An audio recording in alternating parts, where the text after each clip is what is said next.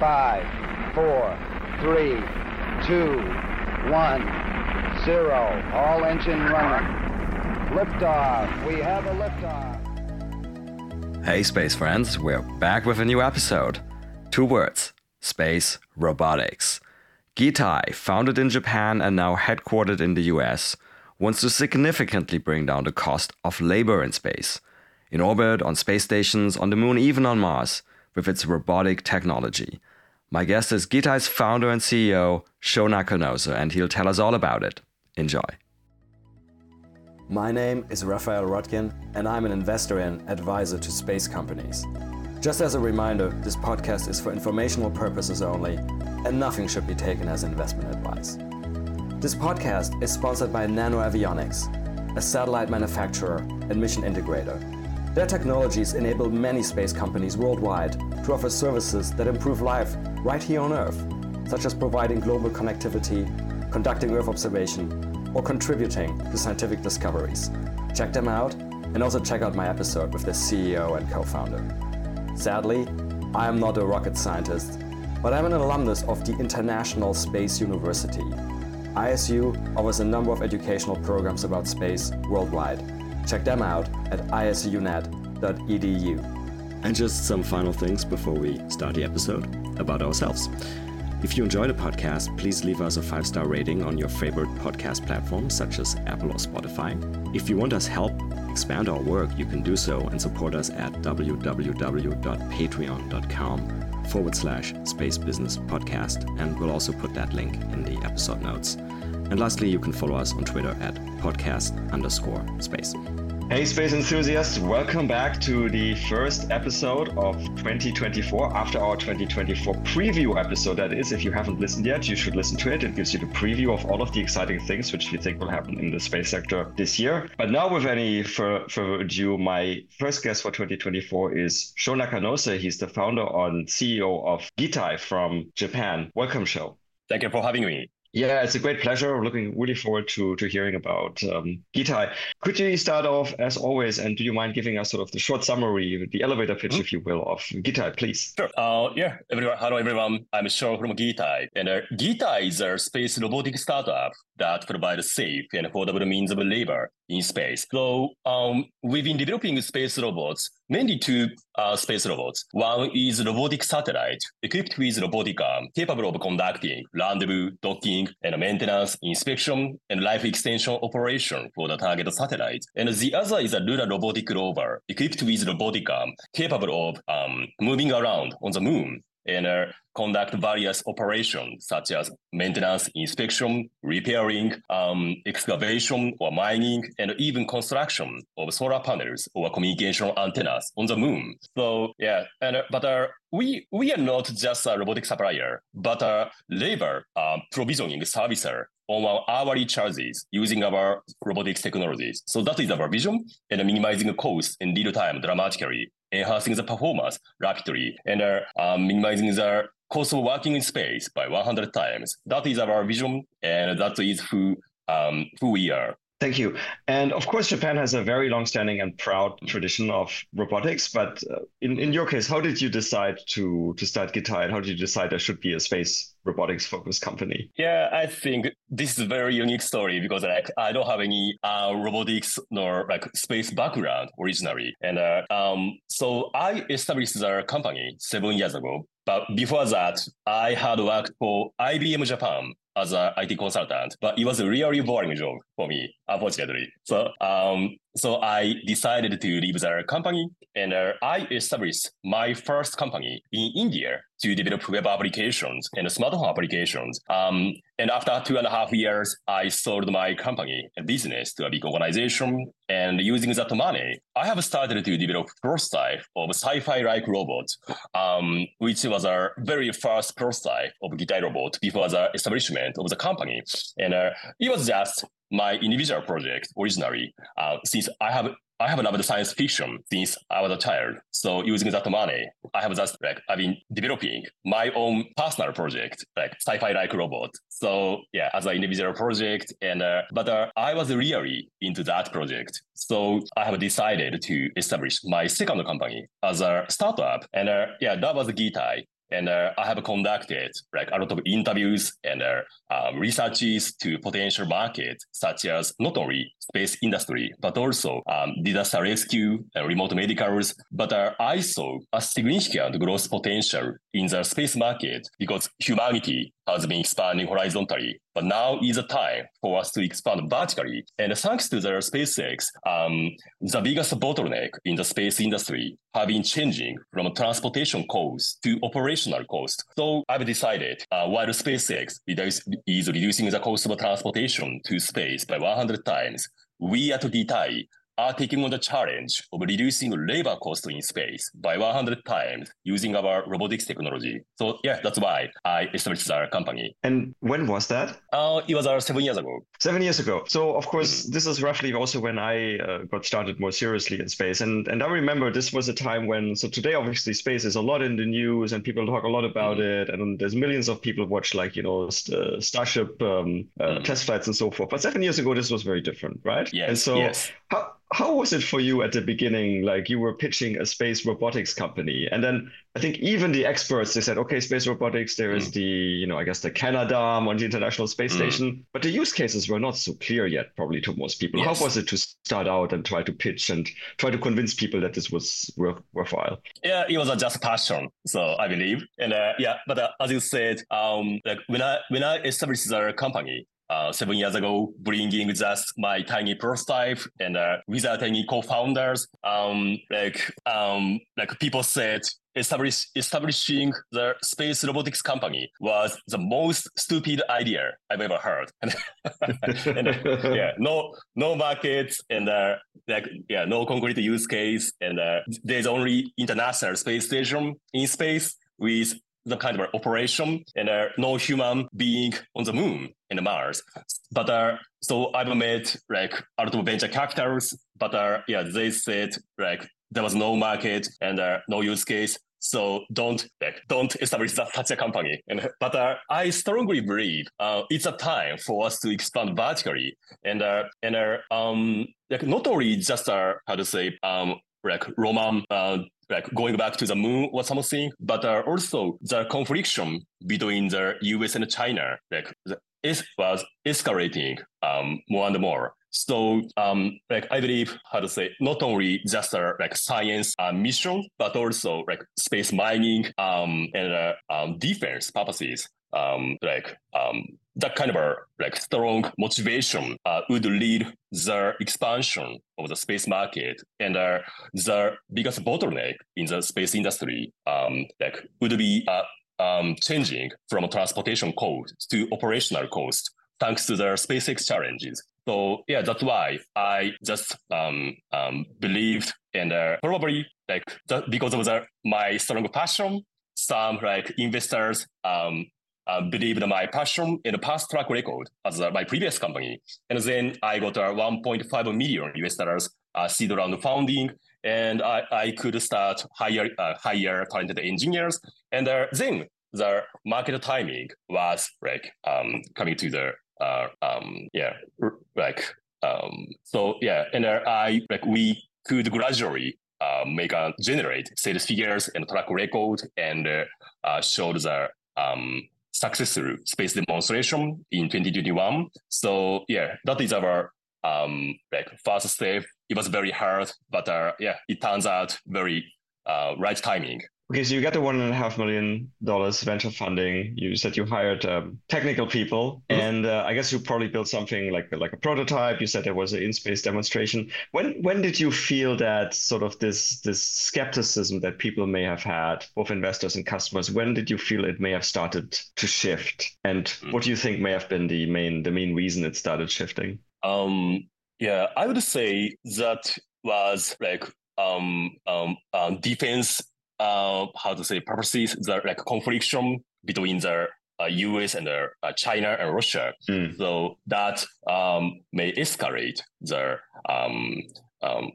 expansion of the budget to especially on-orbit servicing business domain, and starting from 2 or 3 years ago, and also some investment from government and commercial space companies such as Blue Origin and to the lunar surface to build a like kind of a gas station for rocket and like ISRU plants and that kind of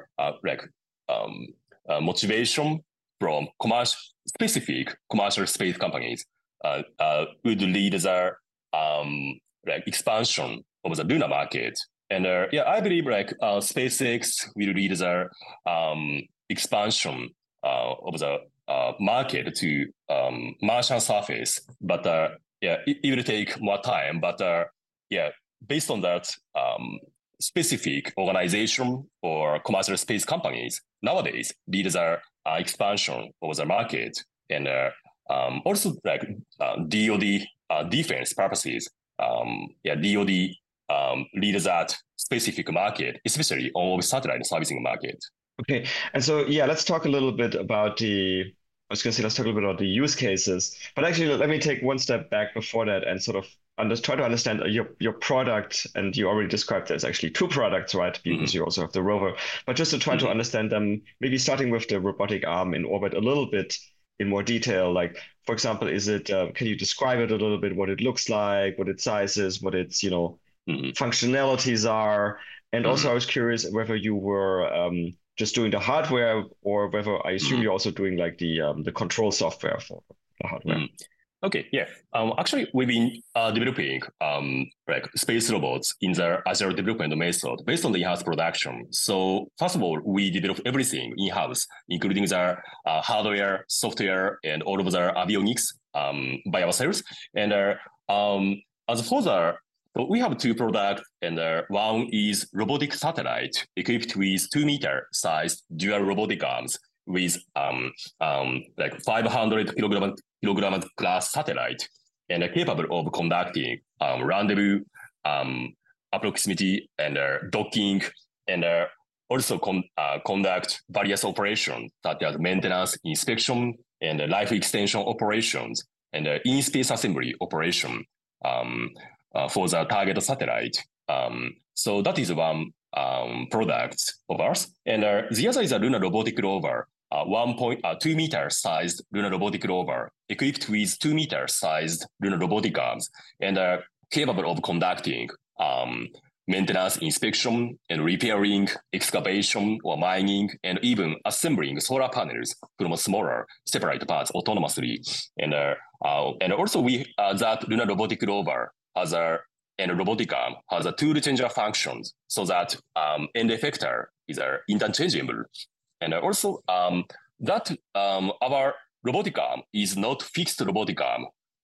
Through the dedicated interfaces, our robotic arm can walk around like horizontally and vertically through our dedicated interfaces. So we called it inch-worm types robotic arm. With moving function. So that is our main capability for on-orbit satellite servicing and lunar surface, lunar infrastructure construction business domain. And with our vertical integration. So we've been developing everything in-house. And so when you first started and you said, okay, you want to build space robotics, and again, Japan has a very proud tradition. Japan and some other countries very proud tradition of it's called terrestrial robotics, right, for various industrial purposes. How did you and your engineers go about it? Like, for example, did you go and analyze, okay, everything that's available on Earth, and then you try to see, okay, what do we have to adapt for a space environment? Or did you maybe start more from a approach from scratch, kind of ignoring what's on Earth? Or did you look at the historical precedents of the little space robotics we had, like on, Space Shuttle and International Space Station? Or what was the approach there? I think that is one of our biggest feature. So actually, most of us are not space guy originally. So only a few of us are from space industry, but a majority of us are from terrestrial industries and mainly robotics researchers and terrestrial market.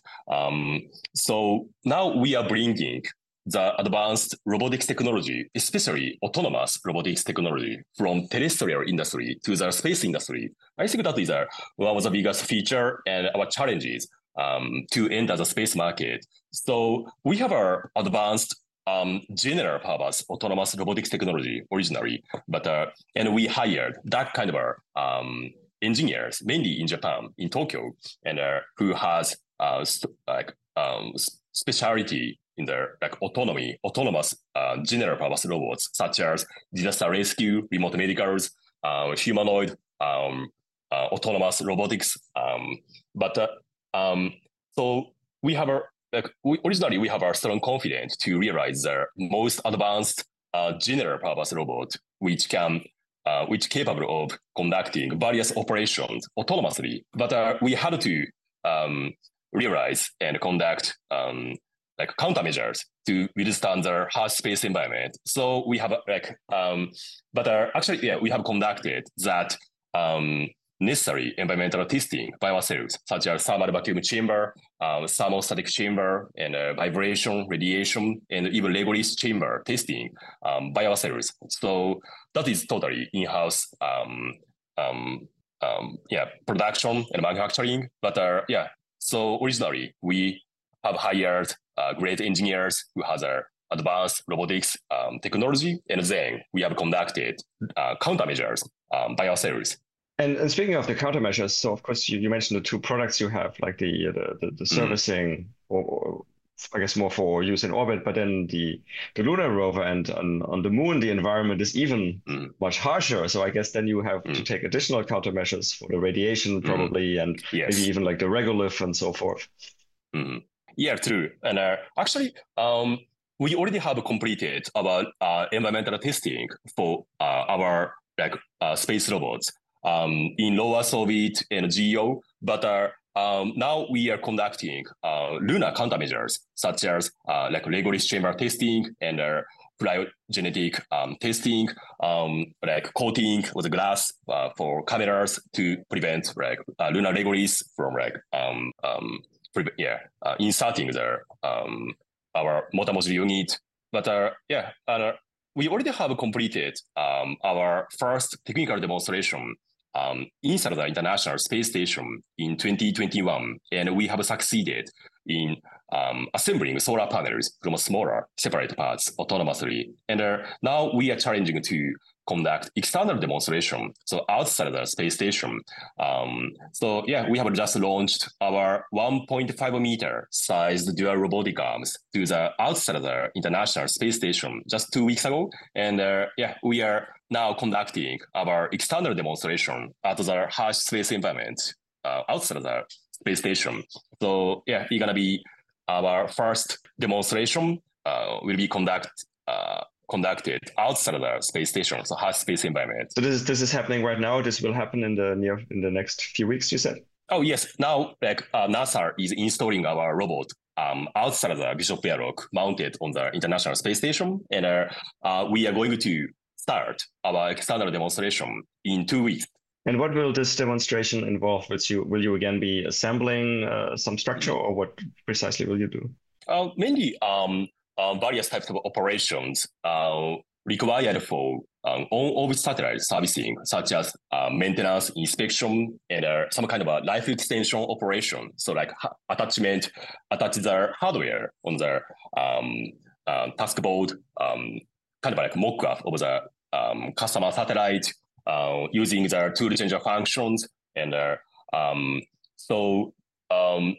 is one of the technical demonstration to conduct actual operations required for on-orbit satellite servicing. And also it's going to be a proof of our countermeasures capability to withstand the harsh space environment. Yeah. I mean, speaking of the International Space Station, I mean, as many of us space fans know, regularly astronauts on the International Space Station go out on what we call the extravehicular activity, right? Or colloquially called the spacewalks.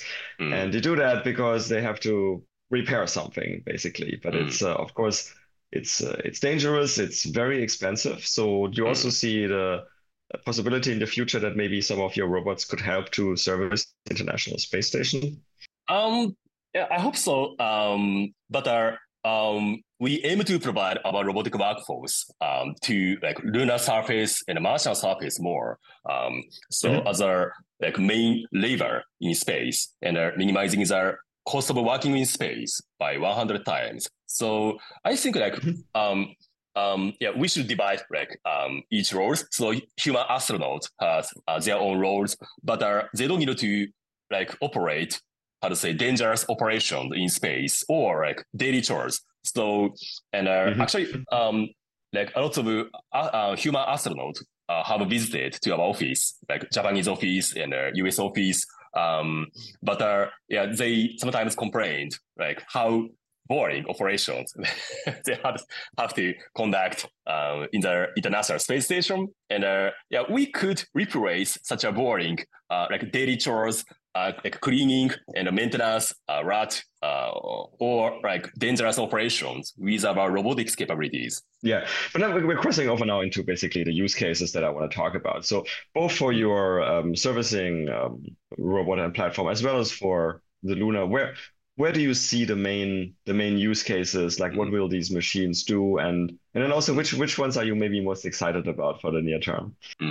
Yeah, like our long-term goal is to provide robotic workforce to build infrastructures on the moon and Mars, such as like thousands of solar panels, communication antennas, habitation modules, and even ISRU plants, and on the moon and Mars. So that is our like main goals, and it's gonna be our biggest contribution to humanity.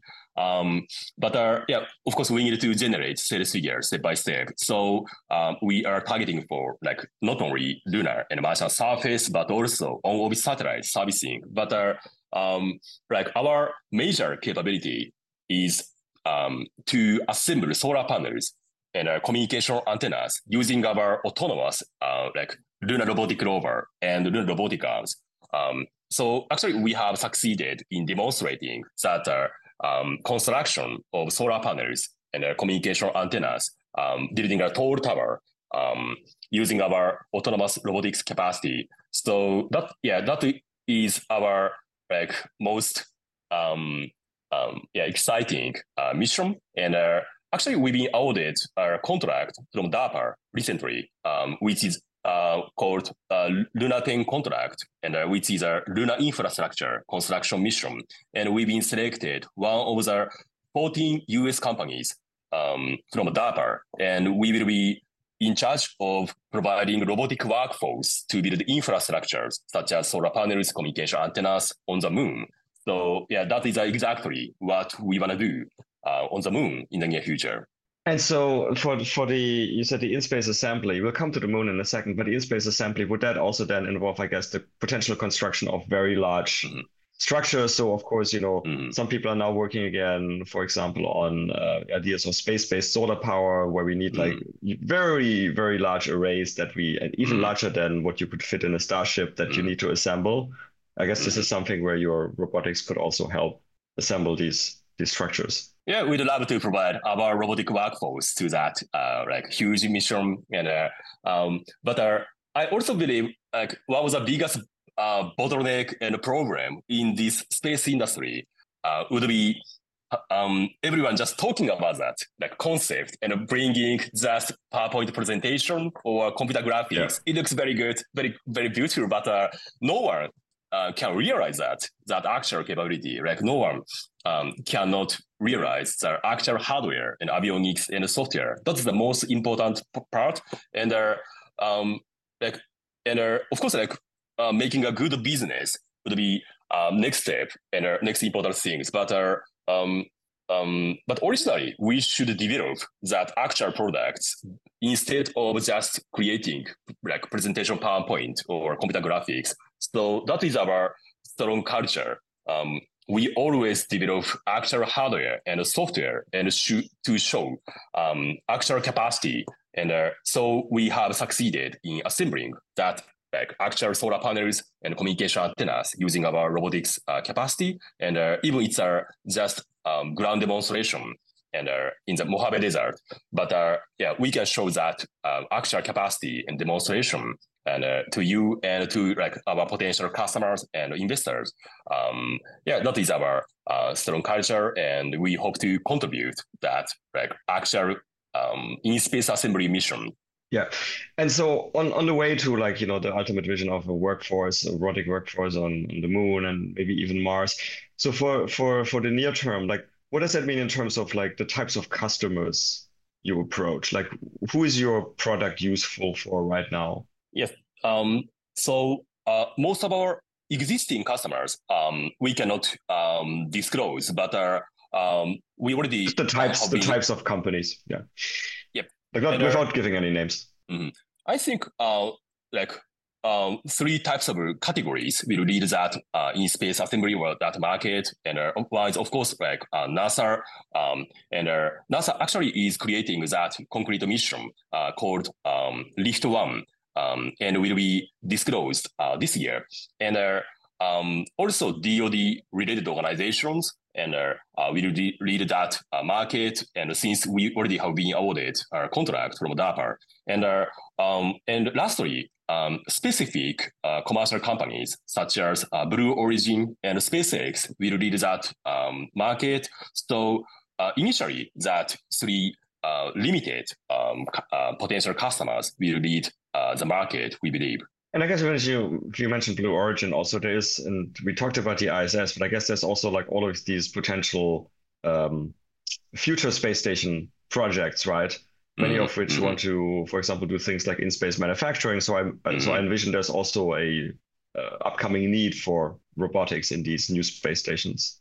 Yes, we cannot disclose it yet, but yeah, we already have collaborated with that. Okay, and so for the moon, you mentioned some examples already, like the ISRU, the habitation, and so forth.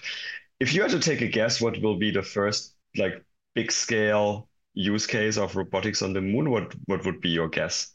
So these are like based on the concrete demand from like specific commercial space companies in the US and also DoD and NASA. But now they are trying to build a kind of a gas station on the moon.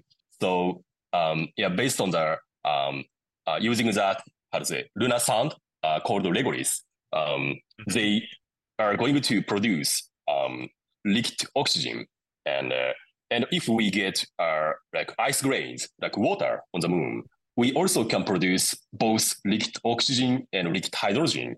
It can be used as a fuel for liquid fuel rocket, such as Starship. And so yeah, they are going to build a kind of a gas station on the moon to go to Mars and furthermore.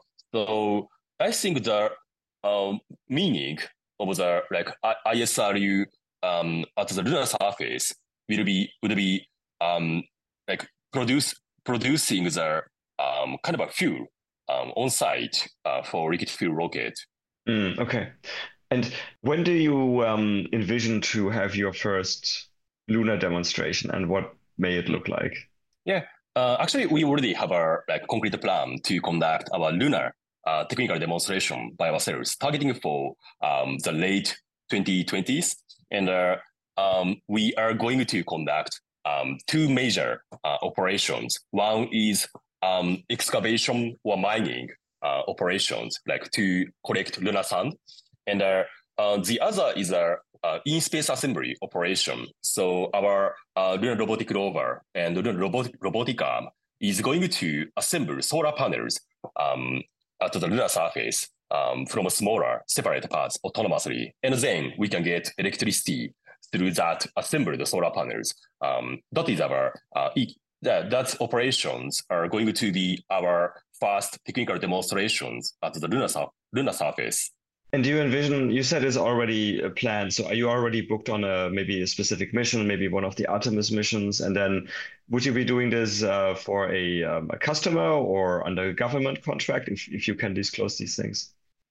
We cannot disclose that yet, but our first demonstration will be like our own lunar demonstration. So not as a customer mission, but yeah, our own technical demonstration to take a risk more. Okay, understood. And is it a specific mission you have booked already, or are you still evaluating which mission it might be? Sorry, we cannot disclose it, but yeah, we are going to disclose as a press release about that. Okay, understood. So maybe talking a little bit about your vision and timeline in general. So as you mentioned a few times right now, you had your first ISS demonstration in 2021. I guess you had some demonstration in Mojave Desert as well, as you mentioned. You're now currently conducting the demonstration outside the ISS, which of course is very important to evaluate how it behaves in the actual space environment. What are the next major milestones for Gitai along the years? Actually, how to say, in addition to the future lunar demonstrations, we have our two additional demonstrations in the very near future. So that would be our upcoming major challenges. In addition to future lunar demonstration and customer missions. So we are going to launch our spacecraft, Gitai's spacecraft, to low Earth orbit the end of this year. And also we are going to launch much bigger Gitai's spacecraft to also low Earth orbit next year. So that two additional demonstrations will be really, really difficult challenges, but are also very great challenges for us to enter the on-orbit satellite servicing market. And so what will these missions entail? Like, what will these spacecraft do? Like, for example, will they try to do some sort of rendezvous operation or some other manipulation? Yeah, both two demonstrations in a row. We are going to make sure our satellite function. First demonstration is to launch Gitai's in-house satellite to low Earth orbit and to see if our satellite function correctly. And the second demonstration next year, we are going to launch much bigger robotic satellite, Gitai's in-house bigger satellite equipped with two robotic arms and capable of conducting rendezvous, docking, maintenance, inspection, and kind of a life extension operation for the target smaller mock-up of the target satellite alongside with bigger robotic Gitai satellite as a servicer. So that is our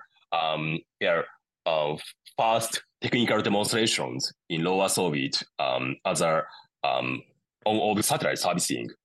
So not only just friendly docking, but also conduct various operations for the target satellite. So that is a real technical demonstrations targeting for on-orbit satellite servicing. And then would the business model be that Gitai itself provides these on-orbit services, or would you sell your technology to other companies who want to provide these on-orbit services? Yes, we don't want to be just a robotic supplier, but a labor provisioning servicer to as a prime contractor to DoD related organizations and commercial space companies. So now we've been developing not only robotic arms, but also satellite in-house. To be able to provide on-orbit satellite services as a prime contractor to DoD related organizations such as Space Force. Okay, understood. And so then you would end up also competing with some other companies who also want to do, I guess, similar things. Yes. And we don't have to mention them, but I think people know Yes. the types of companies they are. Okay, Yes. good. And then so if you take a little bit of a longer term view, right? And I guess we've already talked about the moon. It already is somewhat longer term, but maybe even further out, sort of like your ultimate vision. And you already talked about it a little bit, but maybe 10, 20 years in the future, if all goes well with Gitai, what would you like to see? So thousands of our Gitai's space robots on site, and build infrastructures such as thousands of solar panels, communication antennas, habitation modules, and ISR plants on the moon and Mars. That is our future vision, and minimizing the cost of working in space by 100 times. So that is our only metrics, Gitai's contribution to humanity. That is our future vision, and So at that time, we are not robotics company, but a construction company with Gitai's robots. Mm-hmm. And so let me pick up, because you mentioned this a few times now. This, of course, is very important. This reducing the cost of labor by 100 times. What is, so I know this may be a difficult question, but I try to like get to sort of a more specific number. So for example, I know that right now, if you're inside the International Space Station and you have the astronauts, I think like NASA has a rate card, right? How much it costs if you commercially want to use astronaut time. And I think last time I checked, it was something like $130,000. It was very, Yes. very, very, very expensive, like much even more expensive Yes. than like lawyers per hour.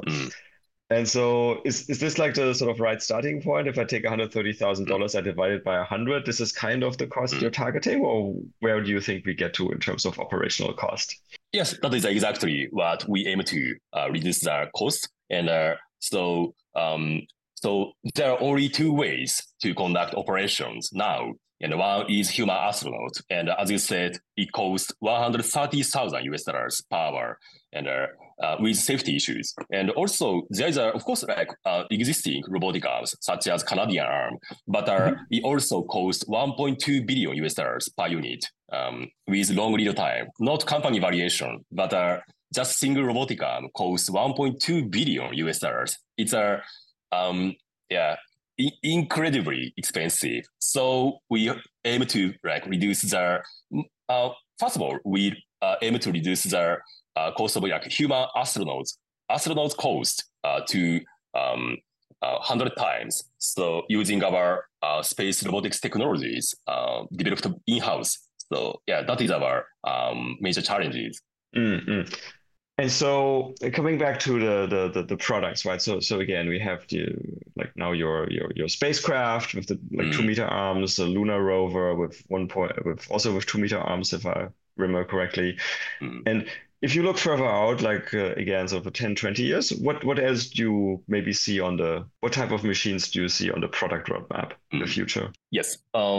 Maybe we have our two products. One is robotic satellite, and the other is a lunar robotic rover equipped with robotic arms. And that lunar robotic rover and lunar robotic arm will be our major products, and going to mass production in the like in 20 years. So to build infrastructure, like solar panels, communication antennas, habitation modules, and ISR plants. I think like if we really want to build infrastructures on the moon and Mars, like we need to design the space robots not as just one-off items, but like future mass-produced products. So we need to minimize the number of products as much as possible to like produce as a mass production model. So, and then we already have designed like two combination. So inch worm types robotic arm with tool changer functions and inch worm walking function. And that is one major capability for lunar and Martian surface. And also as a moving function, we have lunar robotic rover to bring the module for like infrastructure construction to like necessary location. So we separate like operational robot and moving robot, and that is inch worm type robotic arms and lunar robotic rover. So that's two combination of space robots are going to be our major products in the very near future. And when you say mass produce, and of course we all hope this will happen, because that would mean there's a lot of activity on the moon. But what do you envision? Is this going to be sort of like dozens or hundreds of units or even thousands of units? And then the next question would be sort of the supply chain you need and like the various parts you may need, whether this is actuators or sensors. Is this supply chain in place, or do you have any worries that there may be like a bottlenecks somewhere? Yeah, we hope to produce as much as possible, like not just 100 units, but like a few dozen, like 1,000 like units. That is our mass production, we believe. So if it's just 100 robots, we can produce as a like extension of one items manufacturing. So we don't need to build a like mass produced factory or something. But if it's more than 10,000 units, we need to build a mass production model and with mass produced factory. So yeah, we hope to produce that number of like more than 10,000 units like of Gitai robots to like lunar surface and Martian surface. But in order to realize that, and also in order to reduce their cost and lead time dramatically, we've been developing our robots in-house. So including all of the necessary components, like mechanical engineering, motor module unit, and even motor driver itself, and all of the necessary avionics, electrical circuit, and even software development, including autonomous software development in-house. So that is our one of the biggest feature, and minimizing costs and lead time dramatically, enhancing the performance rapidly. So that is a vertical integration alongside with like SpaceX manufacturing. So we are going to expand our vertical integration more and more if we produce the plenty number of our space robots. Mm-hmm. Because part of the reason I was asking about supply chain, because I guess on the similar time frame that you will be doing this, right now on Earth, there is, I guess, a drive to develop more robotics and also like new type of robotics with the humanoid robots, right? So you have, of course, Optimus at Tesla, and then there is probably at least a couple of companies, some with extremely significant financing and stealth mode for humanoid robotics. But actually, that's an interesting question as well. So do you see, I'm sure you're following all of this, the Optimus and the other humanoid robotics. Do you see it? Do you see this may also be something that we will ultimately have in places like the moon, like the type of humanoid robot to help us? Actually, like the majority of our core engineers and researchers are former humanoid robotics researchers, and especially our chief robotics officer, Dr. Yuto, was a former assistant professor at the University of Tokyo, and at a humanoid robotics group, and he led the humanoid robotics development and researches at the University of Tokyo, and he was a former founder and CEO of Shaft, which won first prize at the qualifying round of DARPA Robotics Challenge in 2013, and acquired by Google. So we and actually the first prototype I developed personally 7 years ago was humanoid robots. So we love to like develop humanoid robots, but also we saw some insight both technically and from the business point of view. So we don't need to design humanoid types robot if we provide robotic workforce to conduct various operations to the like lunar surface, Martian surface, and even terrestrial market. If it's a like teleoperation, humanoid types robot is very has a great advantages for human operators to control. But if it's an autonomous control, we believe we don't need to design like humanoid types robot. And technically, like for example, 5-finger hand is very, very difficult. And if we try to develop that robot as a product, like for human customer missions, and with reliability as a product, it's very fragile. And so like tool changer functions, so like robotic hand and backhoe and like electrical drill, that kind of a tool changer function is more reliable and realistic way to conduct various operations, technically, we believe. And also from a business point of view, if we look at like terrestrial market, we needed to overcome the strong competitor called human labor. And the performance of human labor is much higher than current general purpose robotics technology, including humanoid robots. And the cost is much expensive, more expensive than human labor. So if it's a like space industry, the cost of human like labor is 130,000 US dollars per hour. So it's gonna be good business. But if it's a terrestrial market, it's very difficult for us to make a good business using the general purpose robots, such as humanoid types of robots. So yeah, we focus on that. But even I think you already answered my next question, because I was going to then ask from independent of a humanoid form factor, a lot of the things you've described as use cases in space, like construction or mining, if I look at those sectors on Earth, like they're maybe a little bit roboticized, but they're not a lot. Excuse me, they're not a lot roboticized, right? If you go like average construction site, there's you have these big machines, and the big machines, they look the same for like many decades. And then there's somebody is driving the excavator and all of this. So I was going to ask you whether you also see a terrestrial market for your products, but I guess you would say that like it's very established, it's not very expensive, and maybe that there's actually less need. Or are you pursuing any terrestrial avenues at all? In the future, yeah, like especially me individually, I hope to expand our capability to terrestrial market. But it's not short-term plan, but a long-term plan. Like when I established our company, I have conducted a lot of like interviews and researches to potential markets, including space market and disaster rescue, plant maintenance, remote medicals, but technically and from a business point of view, it's very difficult to like realize the high performance and low cost general purpose robots competing human labor, and also very I believe it was also very difficult to create a good business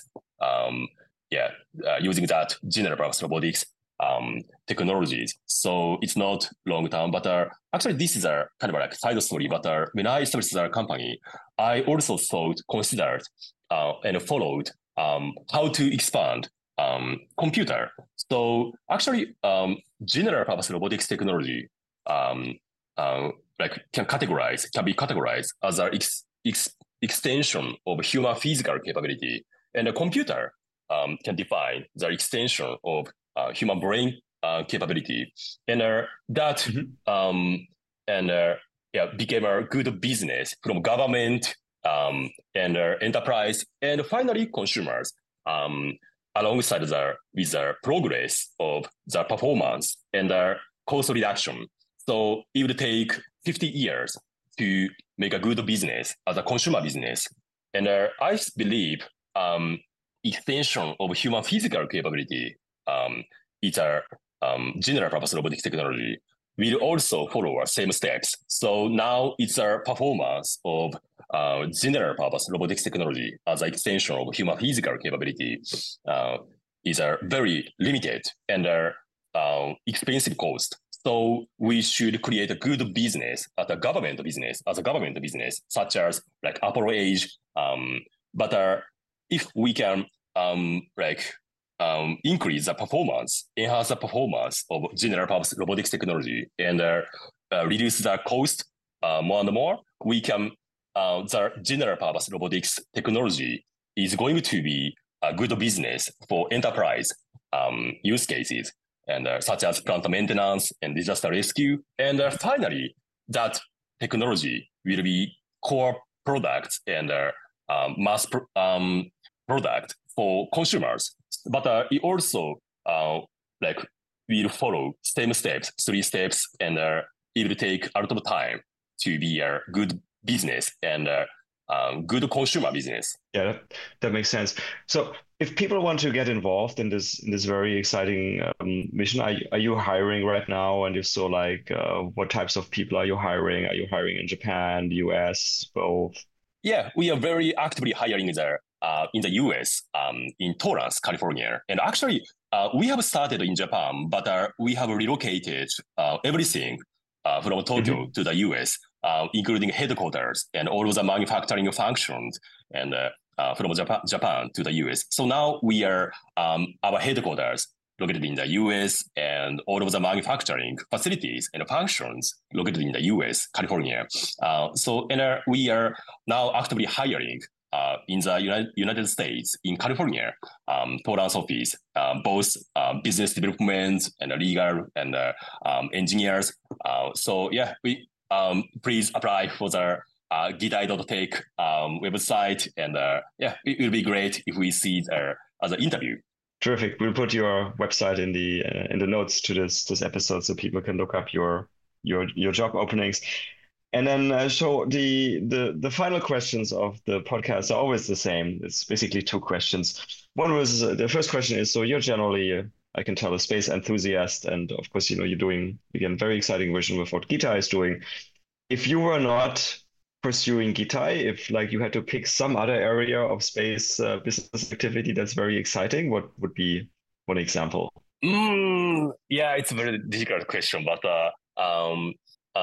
before the development of the humanoid robots as an individual project, I also had developed virtual reality applications. For like Oculus Rift and HTC Vive. So like the kind of virtual reality and mixed reality applications, I might like establish the company as an entrepreneur to pursue the possibility to upgrade our interfaces from two-dimensional interface to three-dimensional interfaces. So yeah, that is about the interesting challenges as an entrepreneur. Mixed reality, so virtual reality, augmented reality. Have you tried the Apple Vision Pro? Oh, not yet, actually. but I have tried like various like Quest, Meta products and HTC, and I have developed various applications like Windows applications for HTC Vive, Oculus Rift, and I think it's too heavy to set. It looks heavy, but yeah, I'm actually thinking about stopping by the Apple Store later. I'm curious. But anyway, we don't want to talk about Apple here. Let me ask you the final question we always ask here, which is about science fiction. And so, do you like science fiction? And if yes, what are some of your favorite science fiction books? I guess there's a lot of robotics, of course, in science fiction. I'm a huge fan of Isaac Asimov and the robot series. But what are some of your favorites? Yeah, actually, that is like the biggest reason I have started to develop sci-fi-like robots. And since I have loved science fiction, especially Japanese animes, such as Macross Frontier, Code Geass, and the Gundam, that kind of like sci-fi, space or like robot cartoon animes. I was very big fan of that, and so that is my recommendations, and I'm still a big fan of these animes. Great, I highly recommend Gundam for sure. I don't know the other ones, but I will look them up. But sure, thank you so much for coming onto the podcast. Really interesting to be at Gitai. Best of luck with your in-orbit demonstration, and I hope that this vision of a large robotic workforce will come through. Thank you for having me. Well, that's it for another nominal episode of the Space Business Podcast. If you like this podcast, please consider giving it a 5-star rating on your favorite podcast platform, such as iTunes. You can follow us on Twitter at podcast_space. Also consider supporting us at www.patreon.com/spacebusinesspodcast. If the podcast got you interested in learning more about the business opportunities in the space economy, check out my new online course on space entrepreneurship on udemy.com. The link is in the episode description. Lastly, if you have any feedback, including ideas for guests, and that may include yourself if you have an exciting space story to tell, or interested in being a sponsor, drop us an email at spacebusinesspodcast@gmail.com. I look forward to seeing you for the next episode.